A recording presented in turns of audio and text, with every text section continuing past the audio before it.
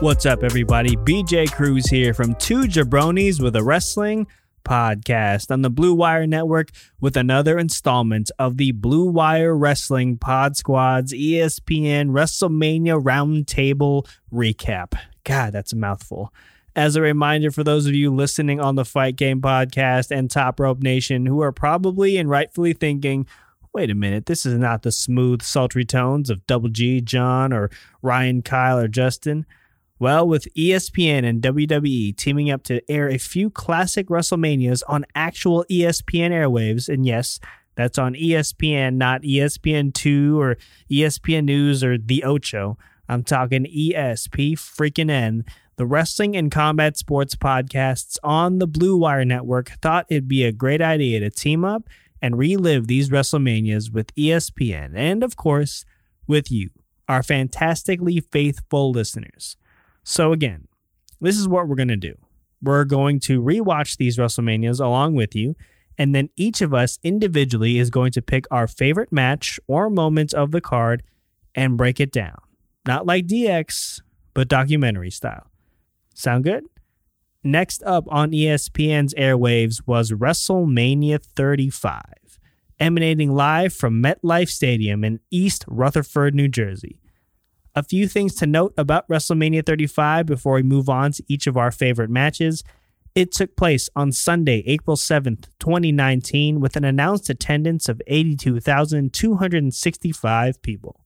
The card consisted of, wait for it, 16 matches, 4 on the pre-show and 12 on the main card. The main card ran a total of 5 hours and 19 minutes.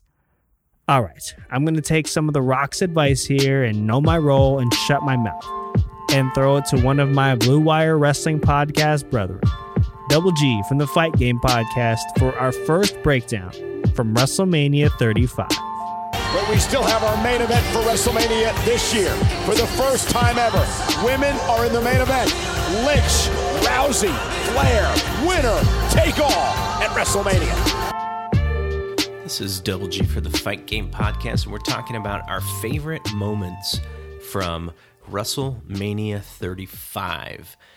That's the WrestleMania from New York, and it featured Ronda Rousey versus Becky Lynch versus Charlotte in the main event, and that's the match I'm going to talk about. But before I get to that, that was a fun weekend.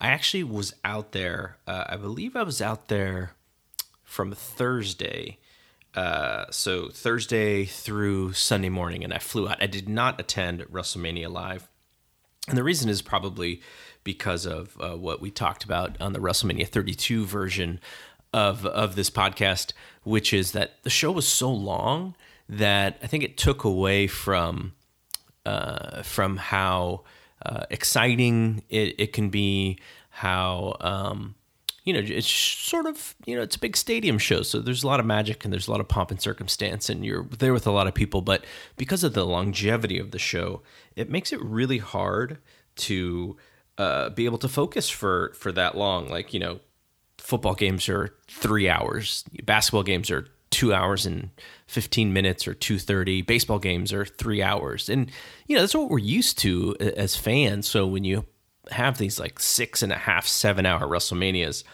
it's just really hard. It's hard on the body.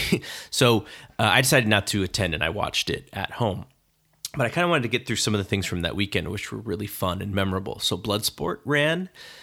Josh Barnett against Minoru Suzuki in the main event. That was a fun show, different show that from your normal pro wrestling, much more mat oriented. There were no ropes. You saw lots of submission attempts, all kinds of like really good, like as JR would say, catch as catch can style. So that was a lot of fun.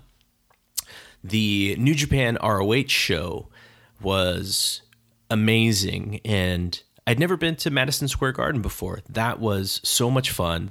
Now I know why it's the Mecca. Most perfect arena that I've ever watched a sport in.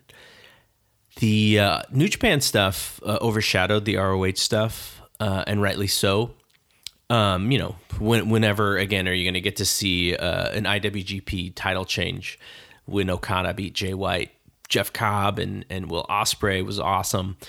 But the TakeOver show, I did not like as much, and it's partially because I didn't like the Barclays setup in Brooklyn. We had seats in the 200, so that show was sold. It was hard to get tickets for that show. But the 200 section sucks at Barclays. You are so high, and it is so tight. You're shoulder to shoulder with people, and I also was having a hard time staying awake because I had done a lot of stuff the night before. We had recorded a podcast previewing WrestleMania, so we were up a little late, probably drinking a couple of Jack and Cokes. And I had to wake up really early the next morning to help out Brian Alvarez and Dave Meltzer do their Q&A. So I didn't get a lot of sleep, and so it was partially my fault. But also, just that stadium, that arena was kind of the opposite of what made MSG so great. So I don't really have great memories of that show, even though I know that show was really good. A lot of people loved it. So that's, in addition to just hanging out with folks and having a really good time, the match that I mentioned at the top of this, Ronda versus Becky versus Charlotte, I think, there's so many fascinating things about the politics behind that match. Obviously, Ronda was the key for a lot of their business for 2019 and, late 2018, 2019. She was a tremendous draw in the UFC. So her just doing WWE was a big deal. And then them really focusing the year around her. But you could see how, WWE, one of their huge problems is their inability to protect their baby faces or their top stars. Ronda went from being heavily cheered at Mania 34, and then, she starts getting booed. She, in her UFC career, didn't really handle the boos all that well. But, by the time, WrestleMania 35 rolled around, Becky was kind of the chosen one by the fans. And that happened because Nia Jax shoot punched her right in the nose and broke her nose and pulled her out of a match. And so the crowd, really got behind Becky. And look, Becky was tremendous. She turned into the man character. She was on fire with her promos. Got the crowd behind her. Did just a tremendous job.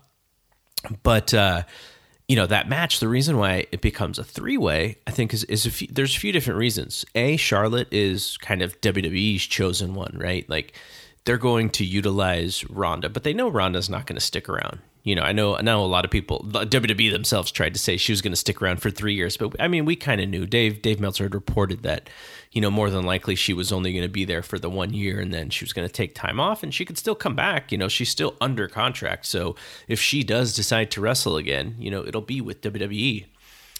But Charlotte, you kind of look at Charlotte and you go, she's the longevity, she's the John Cena type of wrestler who's going to be around for a long time, and because of her name, she will be over with the fans, and she's probably the best of the three in ring as far as putting a match together.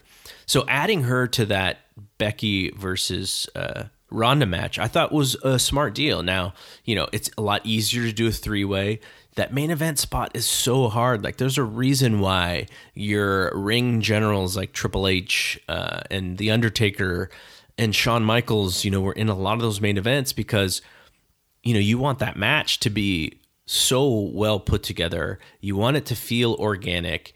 You want the crowd to peak in those main events, and it's really, really hard. So putting in Becky, who, Becky's been wrestling for a while, but she hadn't been in that main event position ever. Ronda has barely been wrestling, for that year, and she's been in a main event position in the UFC. So in an athletic performance, she that moment is not going to be too big for her. But still, like, from a wrestling perspective, she was a rookie. So you bring in Charlotte, makes it easier because it's a three-way. You could do a lot of, save spots on submissions, breakups on 2 counts. which naturally get the crowd engaged. I think they probably had a B+ match that was there for them, in the main event. But it just didn't turn out that way. It was, probably closer to a C- version of what they should have been able to do. As far as the finish, lots of people were saying, "Oh, Becky needs to tap Ronda with the cross, with that arm breaker," and I'm just like going like, "There's no way. There is absolutely no way she should tap Ronda Rousey, UFC champion, judo Olympian, with a fake pro wrestling submission." And I died on that vine. Anybody who said that she should have tapped Ronda, I was like, there's no way. If you ever want Ronda to come back, she cannot be tapped out. And it's just way too fake. Ronda's never been tapped out in the UFC. Knockout, sure. She got knocked out a couple times. But so I was just adamant that could not be the finish.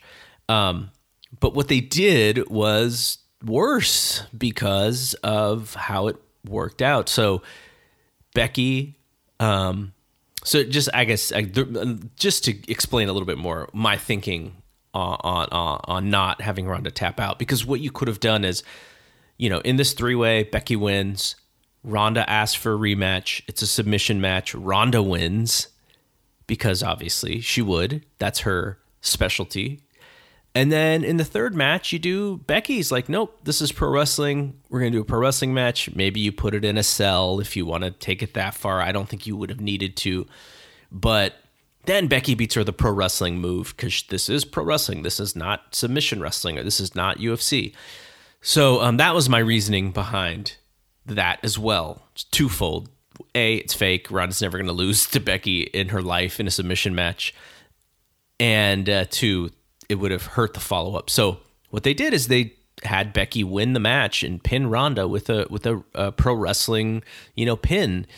The problem is that Ronda's shoulders weren't down, which is part Becky's fault, part Ronda's fault. The second problem is the referee counted. The referees clearly saw that her shoulder was not on the mat. And then the third thing is WWE, the announcers, these great announcers that they have, and the follow-up just decided to pretend like there was no problem with that. And so, when you have a moment like that, when both performers miss, when the referee misses, and then the announcers, who have zero credibility as it is, just blow over it, you've created the worst possible problem. Had the referee stopped the count, and then they would have had to go into something else, and then, Becky pins it, it would have saved it a little bit. But it just they just tripled down on the error, which made it really a bad finish to that main event. And look, the end of that whole show, people couldn't get out of the stadium. It was raining. The lift and the Ubers and the cabs were backed up for hours. Maybe not hours, but I heard some stories where it was like an hour. And so just that whole thing kind of put a black eye on the event and made my reason for coming home early Sunday even better. But yeah, so, not the best main event, but there were reasons why. And I think if they were able to do that whole thing again, they could have tightened up that match. It would have been a lot better. They wouldn't have screwed up that finish.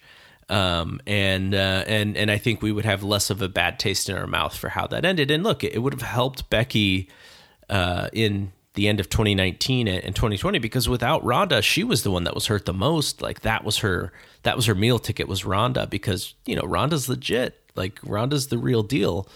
And if Becky, as the pro wrestler, is right there with Ronda, that works great for her, and that helps her stay over. And it wasn't able to happen, and she didn't stay over as much. Her 2019, the end of it into 2020, was not fantastic, or for a top star, which is how she's booked.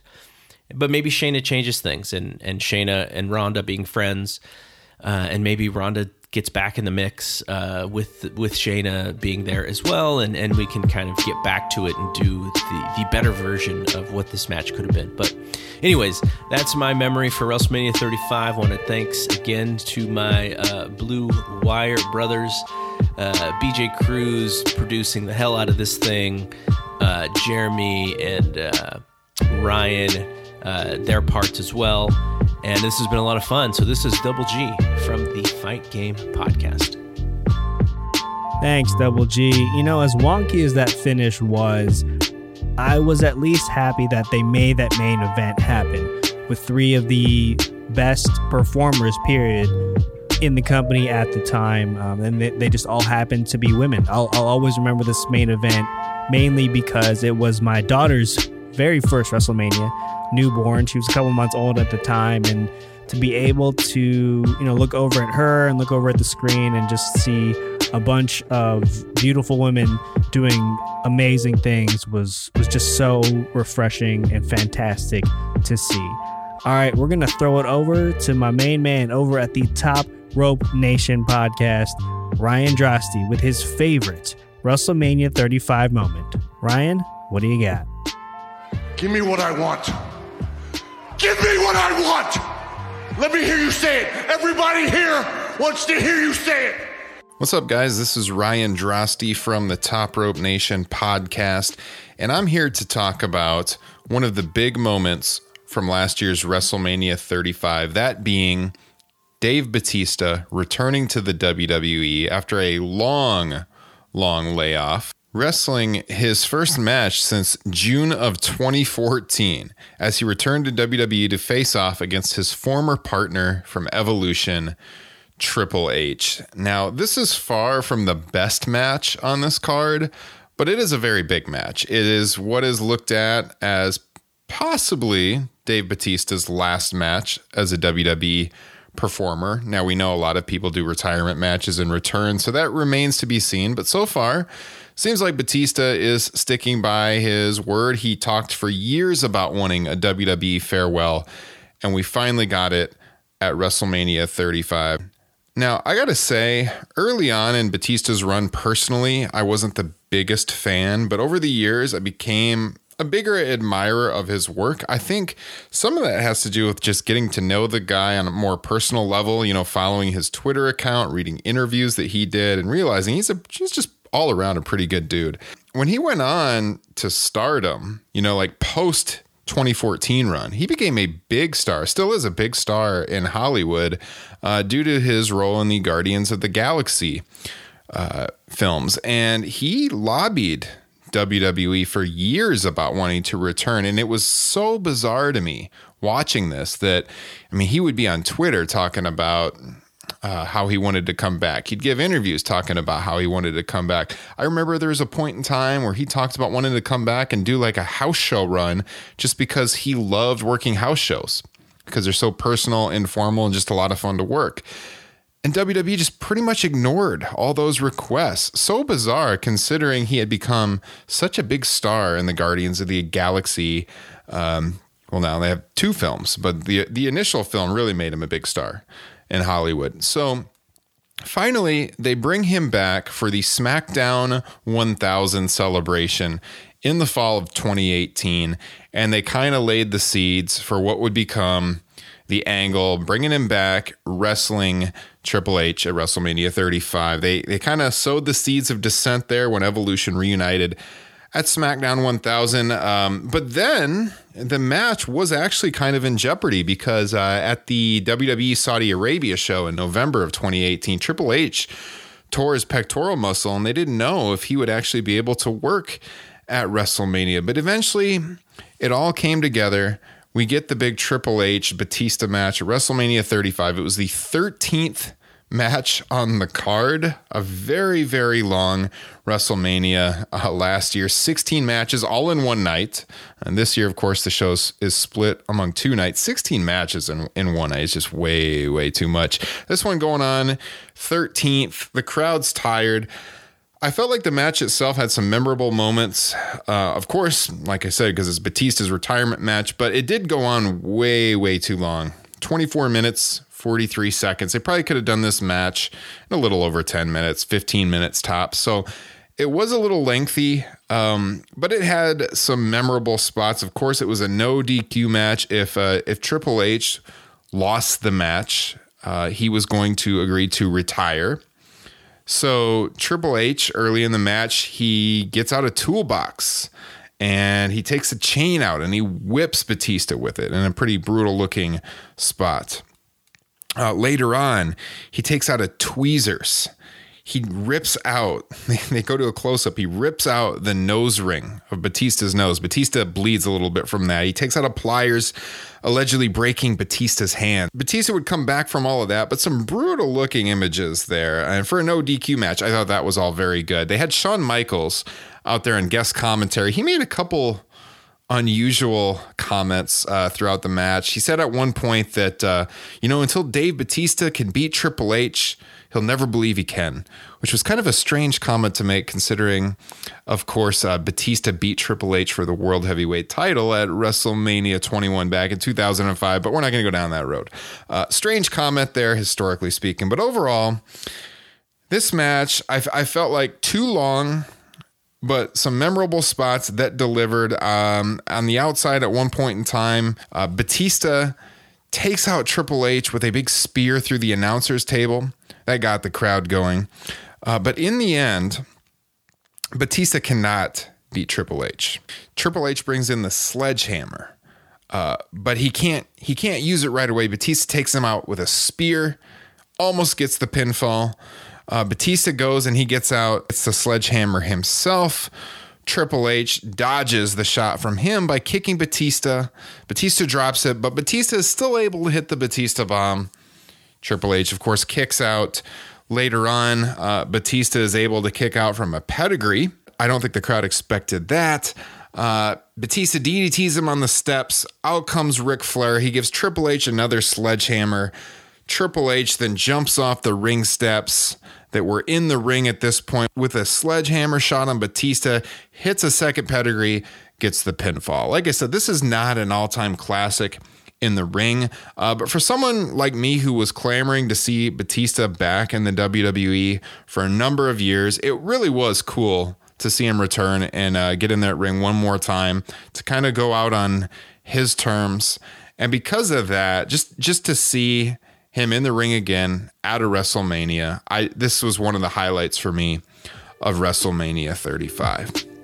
So with that, again, you can check me out on Top Rope Nation, weekly podcast here on Blue Wire. If you guys like Two Jabronis, if you like the Fight Media guys, I'm sure you will like Top Rope Nation. Check out myself, Kyle, and Justin as we talk wrestling each and every week. And with that, I'll throw it back to BJ Cruz.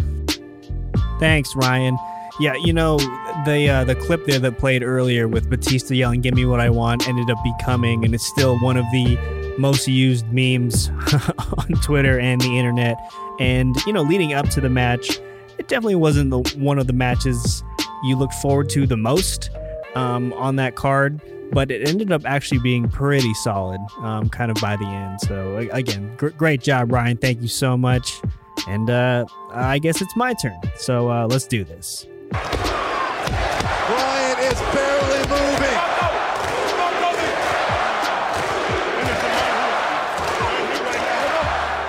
Kofi measuring the champion. Triangle paradise.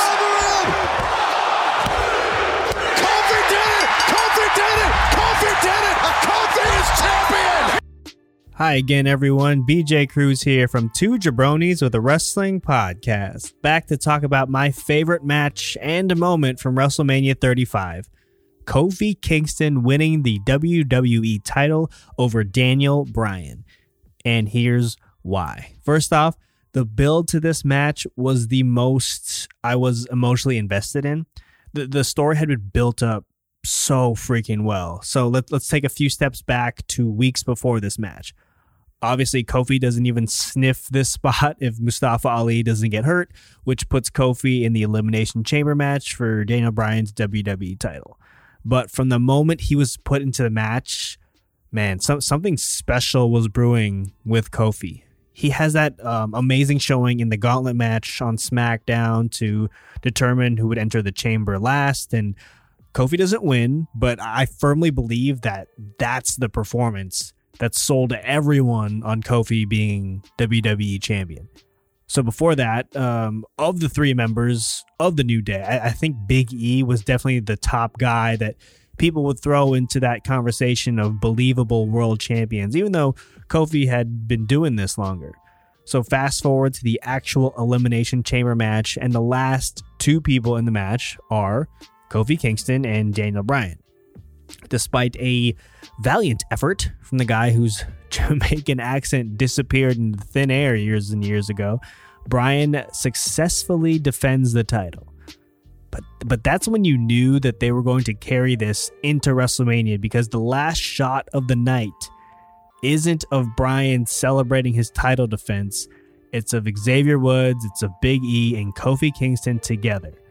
Woods and E are comforting Kofi while sitting at the entrance to the Elimination Chamber, and behind them, the WrestleMania 35 sign. From there, it just felt like a mission to officially get Kofi that title shot at Mania. Kofi goes through hell in another gauntlet match that he seemingly wins to earn his spot, but gets screwed out of it after Vince McMahon throws a curveball and adds another participant last second. It's obviously WWE champion Daniel Bryan, and Kofi loses his title shot. And that's how you knew, too, that this was a massive deal and that they were buying into it. And by they, I mean WWE. Vince's inclusion in this storyline pissed off a lot of people, but in retrospect, it really just goes to show how invested he was in making this work and making this WrestleMania 35 moment mean more. And then Kofi officially earns his title shot after his New Day brethren are put through the ringer in a tag team gauntlet match of their own, which they win in emotional fashion. So now we get to WrestleMania 35. Kofi Kingston versus Daniel Bryan is it's smack dab in the middle of this insanely long card. Counting the pre-show matches, this was the 10th match of the night.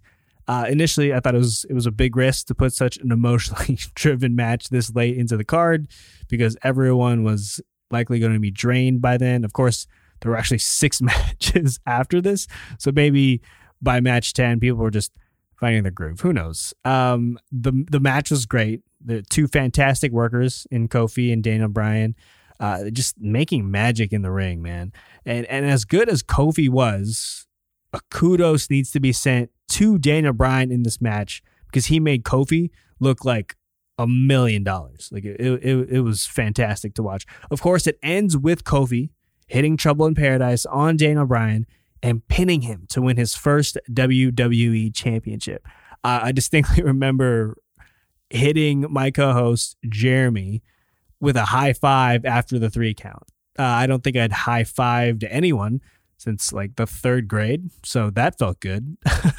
The emotion thereafter was amazing to see. Obviously, Woods and E in tears, watching their brother that they struggled alongside with to get to the top, finally getting his due. It definitely tugged at the heartstrings.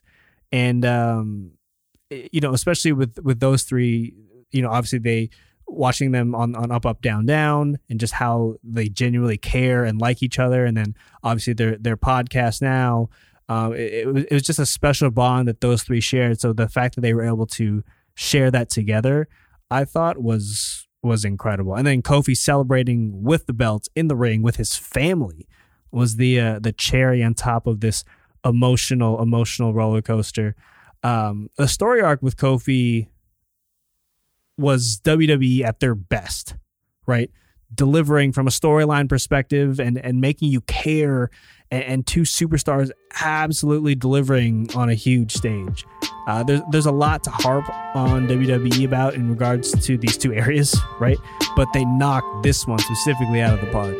I'm still pretty upset about how Kofi's title reign ended, because he actually had a pretty solid run, and the fact that he's never really been thrust back into the main event picture has always kind of bothered me as well. But hopefully it's in the back of Vince and the WWE writers' minds, because, man, if Kofi can win that title again, it'll make for another great match and another great moment. All right, everyone. Thanks so much for listening to this mega collabo roundtable of sorts from the Blue Wire Wrestling Pod Squad. We hope you enjoyed it no matter what feed you're listening on, but please do go show some love to the other wrestling pods on the network you might not be listening to quite yet, but especially the 3 shows you heard from today. Find the Fight Game Podcast, Top Rope Nation, and 2 Jabronis with a Wrestling Podcast on Apple Podcasts, Spotify, or wherever you download your podcasts. And if you're one of our fantastic Apple Podcast users, please subscribe and rate all of these shows 5 stars. And follow the shows on Twitter. The Fight Game Podcast is at Fight Game Media. Top Rope Nation is at Top Rope Nation. And 2 Jabronis with a Wrestling Podcast is at 2 Jabronis Pod. This concludes our ESPN WrestleMania series of pods, but we'll definitely be collaborating more in the future on plenty of wrestling-related content, so be on the lookout for that in the near future. Hope you enjoyed our trips down memory lane and hope we were able to provide you with some entertainment and escape during these crazy, crazy times we have going on in the world. Stay locked to all of our feeds, and we'll talk to you soon. Peace.